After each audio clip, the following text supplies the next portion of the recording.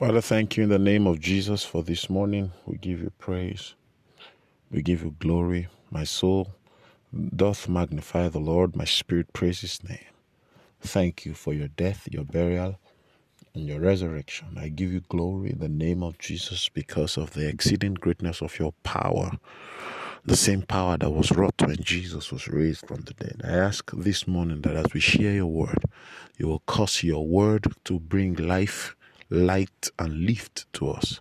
In Jesus' beautiful name, amen and amen. Well, good morning. It's an honor to be in your space, bringing you God's word. I trust that you rested well. Yesterday, I began to tell us that until the soul is commanded, instructed to be grateful, the possibility of gratitude is non-existent, because the world as we know it is already still under the influence of the curse and largely under the influence of natural occurrences. So we are always tilted towards what's not going on in nature. So if it's cold, we are caught up with how cold it is, forgetting that times and seasons always change, meaning it's going to get hot later. When it gets hot, we are complaining about the cold. Very few people have time to even thank God for the weather. They are just concerned about the initial discomfort that the weather brings, and that's it. That's human nature. So in that kind of situation, until the soul is instructed, it does not give thanks. So bless the Lord, O my soul. Psalm 103. All that is within me, bless his holy name.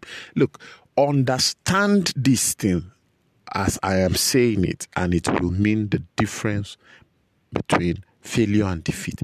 It is an instruction. He is calling everything inside him to give thanks, meaning everything around me may not want to give thanks, but everything inside me, everything, my spirit, my soul, must take charge of this praise party before my body will join. All that is within me, bless his holy name. Until praise is initiated from inside, gratitude does not come from outside. No, gratitude does not come from outside. Happiness can come from outside.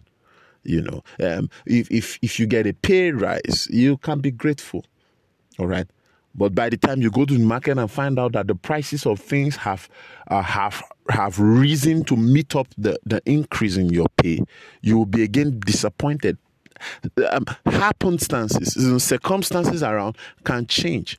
The best praise and the most potent gratitude comes from inside. All that is within me, bless his holy name.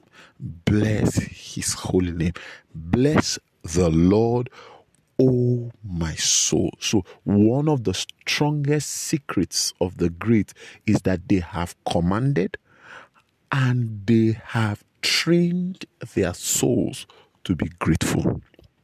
It's the same way there are people, very great examples, Brother Hagin, trained his heart, trained his soul never to see a person less than how God sees him. He always endeavored to love people. He always endeavored to walk in love towards people. It's a training. You do not get positive responses until you have subjected yourself to trainings. So gratitude by itself is another training of faith, that you are exercising your faith by constantly being grateful to God. It's not just a culture for the first few days of the month. No, it's a life hack by itself. It's a total life hack. The moment you understand the secret of gratitude, you have mastered a key that never fails into life. Thank you, Lord, because even though it seems things are not working around, inside me I'm convinced that he that started this good work is faithful to complete it. And let me tell you, the beauty of gratitude is that it shifts focus. And whatever can get your attention will give you direction. Gratitude puts your attention on the good God, and God's goodness flows in the direction where attention is coming from. I trust that bless you. I'm Segun Alemide. I thought to bring a word of faith and hope.